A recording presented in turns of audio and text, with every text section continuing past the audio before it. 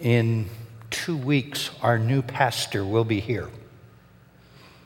A new era, a fresh start. In struggling with the question what to preach about on July 4th, it was either something patriotic or to pick a unique situation that is applicable to our church, and I chose the second. For seldom do we get to prepare for a new pastor. So the question presents itself right off the bat. What can we do to make our relationship with our new pastor the best that it can be? Most of you do not know this, but my father was a preacher. My grandfather was a preacher. My uncle was a preacher. My brother is a preacher, and I have to tell you that doing this myself has been a real kick. And speaking for the rest of the team that you have trusted to take us through these last 6 months, I don't know of any one of them, Nate and Dan and Ryan and Dave and myself, that have not been blessed through this exercise of being a substitute preacher. In many different ways, we and I have felt the agony and the ecstasies of ministry. As a preacher's kid, I saw it firsthand. So how about the ecstasies that I saw? Before I started school, I would listen to my father preach on the radio. I would answer the phone when someone called my dad to help when there was trouble. He conducted weddings and communion and baptisms. And when I went to my father's funeral 3 years ago, young and old lined up to tell me about his visits in the hospital, or how he counseled them or taught them, or how he led them to a relationship with Jesus Christ. What a way to spend a life. There were agonies in my dad's ministry too. I was one of them. Jack Carroll wrote an article entitled "Those Preachers' Kids," and he writes, "Hang around many churches for long and you'll almost surely hear tales of various preachers' kids. PKs, as sometimes they are affectionately called. Typically, it is a tale of some wild adventure or prank that a PK was involved in to the embarrassment or the agony of his parents." I shouldn't be telling you this. That's the phrase of a desperate preacher. Everybody's listening now. I shouldn't be telling you this.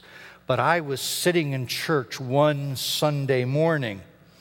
I was an 8-year-old preacher's kid. Back then, the pastoral prayer was the weekly ritual in church.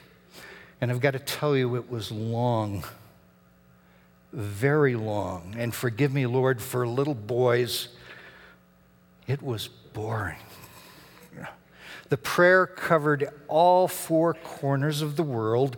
It blessed every sniffle. It covered every backache. It pleaded for healing for every congregational bunion that ever was or ever will be. And it was a sin if the preacher's kid didn't close his eyes. You see the plot emerging here now. Preacher's kid, boredom, 8-year-old boys, every head bowed, every eye closed. Agony in ministry is at hand. For you see, that week I had just redeemed 3 large root beer bottles at the corner grocery store. 5 cents per bottle, 3 nickels, enough to buy a roll of caps. A little red ribbon designed to make my Roy Rogers 6-shooter go bang, bang.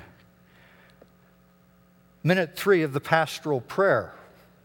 my hand is in my pocket. Minute 4, the caps have worked their way into my hand. Minute 5, my eyes are open, and there they are, a roll of caps in my hand. And then minute 6, the devil guides my thumbnail over one of those little red dots. The little red dot went tss. It didn't go bang, it went tss. And there it was, an oh so tiny puff of smoke right before my eyes, right over my head. And to this day, I have this recurring dream of a puff of smoke over my head in church, pointing an arrow right down at my head. No one really noticed that Sunday morning, but an elder told on me. So later that day, my father taught me firsthand the meaning of agony in the ministry. Let's forget agony this morning, and let's talk about ecstasy in ministry. I'd like us to notice how ecstasy in ministry literally pours from Paul's pen in Philippians 1:3. So follow along as I read, please, and notice now the feeling that comes from him as he writes this passionate paragraph. I thank my God every time I remember you. In all my prayers for all of you, I always pray with joy because of your partnership in the gospel from the first day until now, being confident of this very thing, that he who began a good work in you will carry it on to completion until the day of Christ Jesus. It is right for me to feel this way about you, since I have you in my heart. For whether I am in chains or defending and confirming the gospel, all of you share in God's grace with me. God can testify how I long for all of you with the affection of Christ. This church is Paul's darling. Those phrases, I thank my God every time I remember you. I always pray with joy. I have you in my heart. All of you share God's grace with me. I long for all of you. This is ecstasy. And I'm wondering what in the world it would feel like, what it would be like if 5 years or 10 years from now, our pastor said these things to us. Why did Paul write this?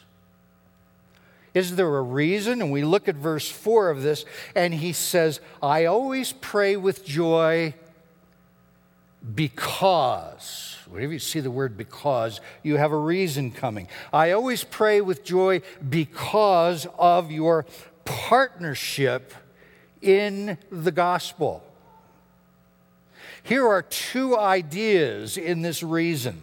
These two ideas are superglued, they're connected, they're bonded, they're stitched together into one reason. Two ideas supporting Paul's gushing ministry, his gushing ecstasy in the ministry coming out here, even while he's writing from a dungeon.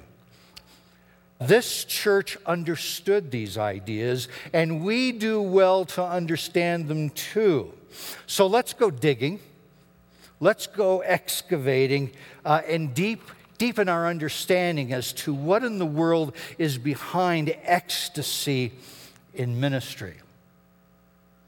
First, this church was Paul's ecstasy because she understood gospel. She understood gospel. Now, that's a strange way to put it.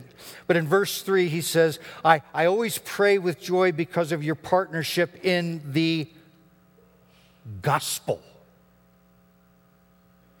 Now, what pops into your mind when I say the word gospel? Unfortunately, the word gospel has been crammed into a pithy slogan on a bumper sticker. honk if you love Jesus. Jesus would use his turn signals. Do you follow Jesus this close? If God is your co-pilot, swap seats. Fight truth decay. Love Jesus. How will you spend eternity, smoking or non-smoking? There'll be no reduction in the wages of sin. When down in the mouth, remember Jonah, he came out all right. And here's a biggie. I mean, this one makes me feel all warm and bubbly inside. Forbidden fruit creates many jams. I wonder who thought of that. For some, the gospel is a waving sign between the goal posts that says John 3:16 at an FNL game. For some, the gospel may be what TV preachers say. For me, the gospel was the remedy for guilt that I felt when I told a lie when I was 6 years old. This problem of understanding the gospel became so serious that way back about 50 years ago, a man named Joseph Bailey, a writer out of InterVarsity Christian Fellowship, wrote a book called The Gospel Blimp. Now, I suspect most of you have never seen it because it's so old, but the story of the gospel blimp is fascinating. You see, in this book, George and Ethel want to share the gospel with their neighbors. So George had an idea. What if a blimp hovered over his neighbors' houses and towed a big illuminated sign that said, "All have sinned"? And what if that blimp had giant loudspeakers that played gospel music and the pastor's sermon from last Sunday? So George, in this book, starts a ministry called International Gospel Blimp Incorporated, IGBI. And they raise money and they hire a consultant from Germany to advise them on blimp operations. And then they form groups and a ladies' auxiliary. And then they throw a citywide launching party for the gospel blimp. And day after day in this book, the gospel blimp hovers over their neighbors' homes. And the blimp drops track bombs with different color cellophane wings that twirl counterclockwise as they fall through the air. And the bombs clog up the neighbors' gutters and their houses. And the loudspeakers don't work very well and skip very important words. And yes, on one of those flights, there is a jolt and a hissing sound. The blimp has grazed a radio tower, and this giant blimp now ends up hopelessly wedged between two houses. And the blimp makes the evening news. The fire department is not happy. Well, that's one way to understand it. Billy Graham's life and organization is devoted to the gospel. I belong to Campus Crusade for Christ at CU and went to the Rose Parade in Pasadena to explain the gospel. Child evangelism teaches little children the gospel in backyard programs, and their favorite tool was the Wordless book. And it was so good, I remember it to this day. The Wordless book had a black page for sin, and a red page for blood, and a white page for forgiveness, and a gold page for heaven, and a green page for reading the Bible. A wordless book that explained the gospel. And yet we are trained to take Christ's Great Commission seriously, to go into the world and preach the gospel to every creature. Paul's inspiring declaration, "I am not ashamed of the gospel, for it is the power of God." So what pops into your mind when I dare to use the word gospel? And some people look at the gospel as a treasure, and some look at it as trivial. and some look at it as just a grand tradition. But the Philippian church understood gospel. Paul now points out in this verse, I pray with joy because of your partnership in the gospel. So what in the world is it? What is the gospel? And it's worth time just to stop for a second and share with you the fact that the gospel is not something small. The gospel is news. Now, how important is news to you? I know that our household stops until we know who wins Dancing with the Stars.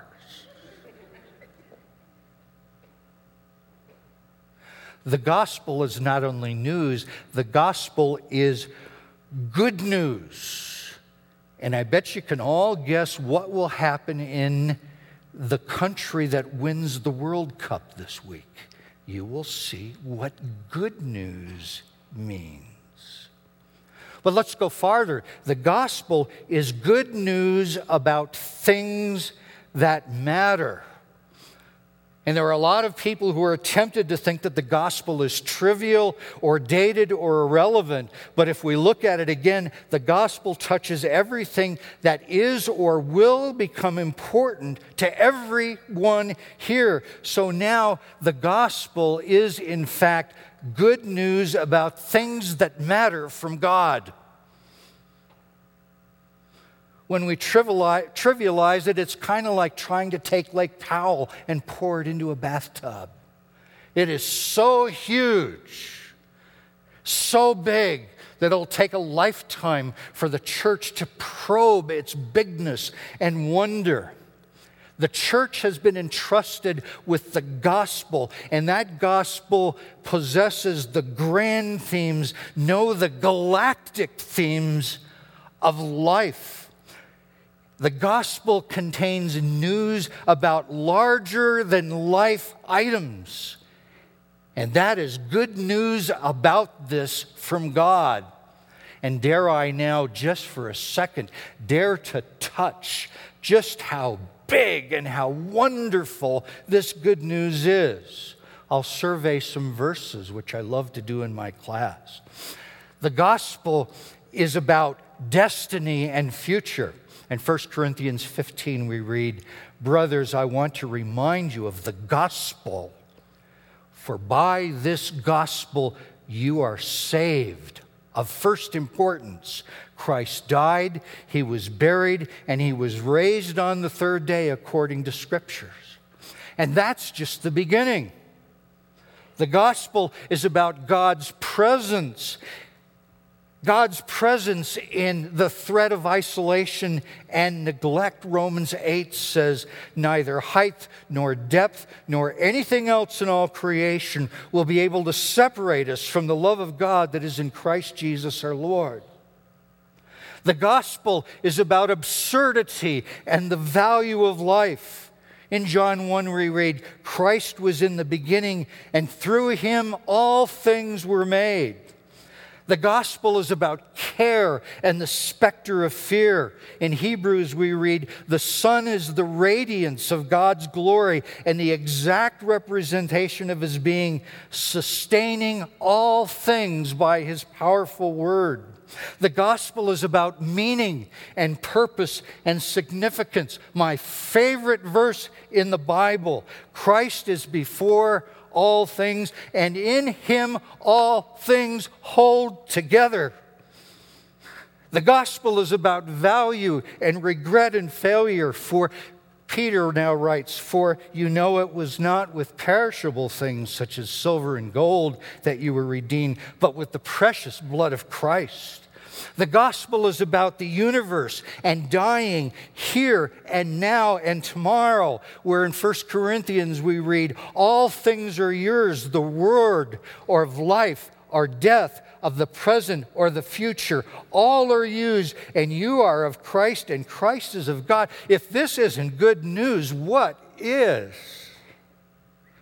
Good news about things that matter from God, destiny and future, God's presence in isolation and neglect, absurdity in the value of life, care in the specter of fear, meaning, purpose, and significance in everything, value, regret, and failure, the universe dying here, now, and tomorrow at its basic level. At the basic level, the gospel is the greatest idea that ever was or will be.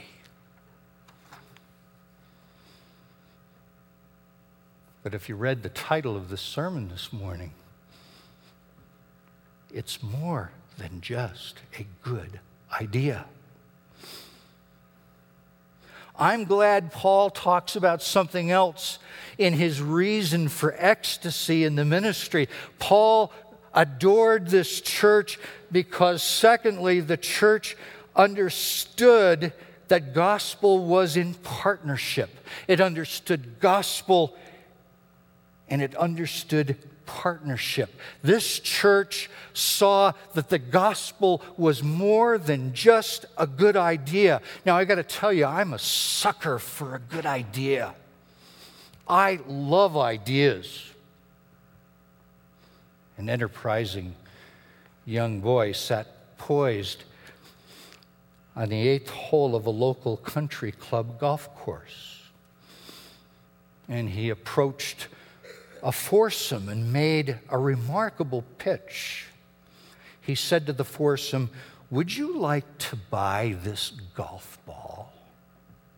"Yeah, how much?" $75. $75? Why so much? Well, it's a perfect golf ball. Perfect? Yes, perfect. It will never get lost. If you hit it into the water, it will skip its way across the lake and bounce up on the grass like magic. When it gets dark, it has strobe lights that flash in fluorescent red. And when you hit it into the woods, it will make a buzz and transmit a GPS signal and aim a laser beam right at you. So the foursome said, "That's great. Let's take 4 of them." The little boy said, "I'm sorry, I only have one." And they asked, "Well, where did you get it?" And he said, "I found it." Now, I'll let that one sink in for a second. We need something more than a good idea. Ideas do not stand on their own. God had an idea about reality, but creation is more than just a good idea. God had an idea about revealing himself. Jesus is more than just a good idea. God had an idea about loving others, and the church is more than just a good idea. And God had an idea about building relationship with you and me. And the gospel is more than just a good idea, for good ideas exist in partnership. A partnership with stuff. A classic idea of a partnership is when I look at my own children, or I look at the other children, and I realize now, when I look at a child, you cannot separate mother from father in a child, and you can't separate father from mother. This piece of flesh and blood is this connection now between father and mother that cannot be separated. So now we see in this church a classic example of partnership in the gospel. And as you sweep the book of Philippians, as you read through it, suddenly you see Paul praising this church for a good work. He praises them for being helpers. He praises them for being encouragers. He praises them for being comforters. He praises them for being tender. He praises them for being compassionate and gentle and sacrificial, and for being share-minded and forgiving. And then he calls them dear friends, and then he calls them partners. They knew that the gospel was more than just a good idea.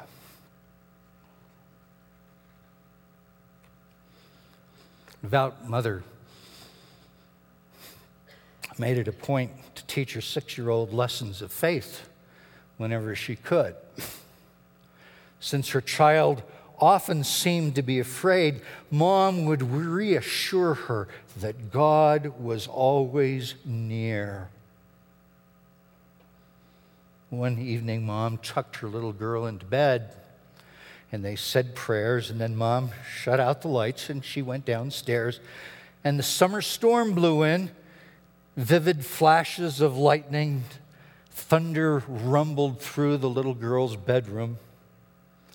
And after one particularly bad flash and boom, Mom heard the cries of her little girl. "Come and get me, come and get me," the little girl cried. So Mom went upstairs to find her little girl shaking in fear, and she thought it a perfect opportunity to teach her a lesson about God. Haven't I always told you you needn't be afraid? That God is always near and nothing can harm you? The little girl put her arms around her mother's neck and said, "Yes, Mom, I know that God is always near. But when thunder and lightning are so awful, I need something with skin on him."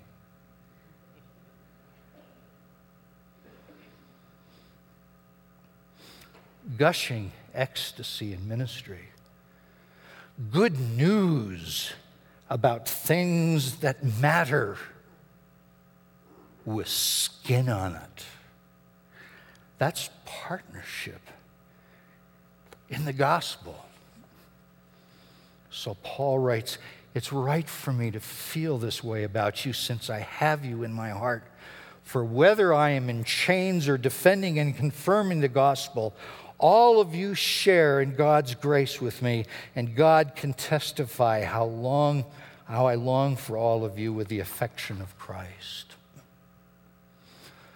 40 years ago, I shot myself in the foot, not with a real bullet, but a painful and awful failure.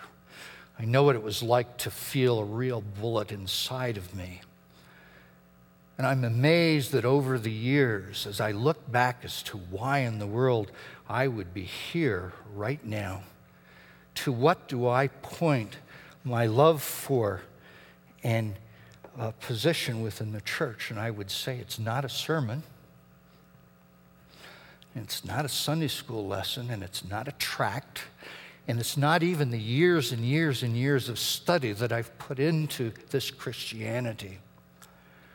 Got to tell you right now, it was because of 4 or 5 men and a loving wife that had skin on them that loved me back into the fellowship.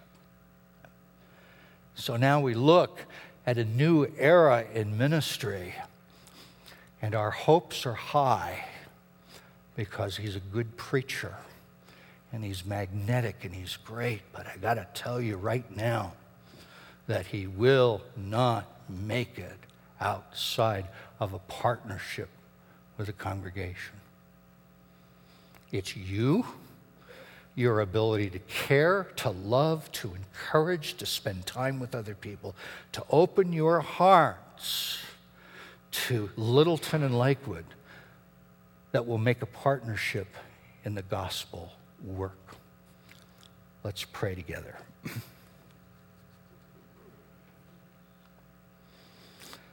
Thank you, Lord, that you are not just an idea. You are more than a pastor, and more than a program, and more than a building, and more than a song, and more than a sermon, and more than fun and games and tricks and gadgets. You partner your good news with flesh and blood people, people who will care, people who will listen, people who will help, people who will be the wind beneath the wings of a pastor called and committed to lead us. May we never be seduced into thinking otherwise. In Jesus' name I pray. Amen. Join us next week as we have a visitor from the Colorado Rockies, and then in 2 weeks, our new pastor will be here. Have a good weekend.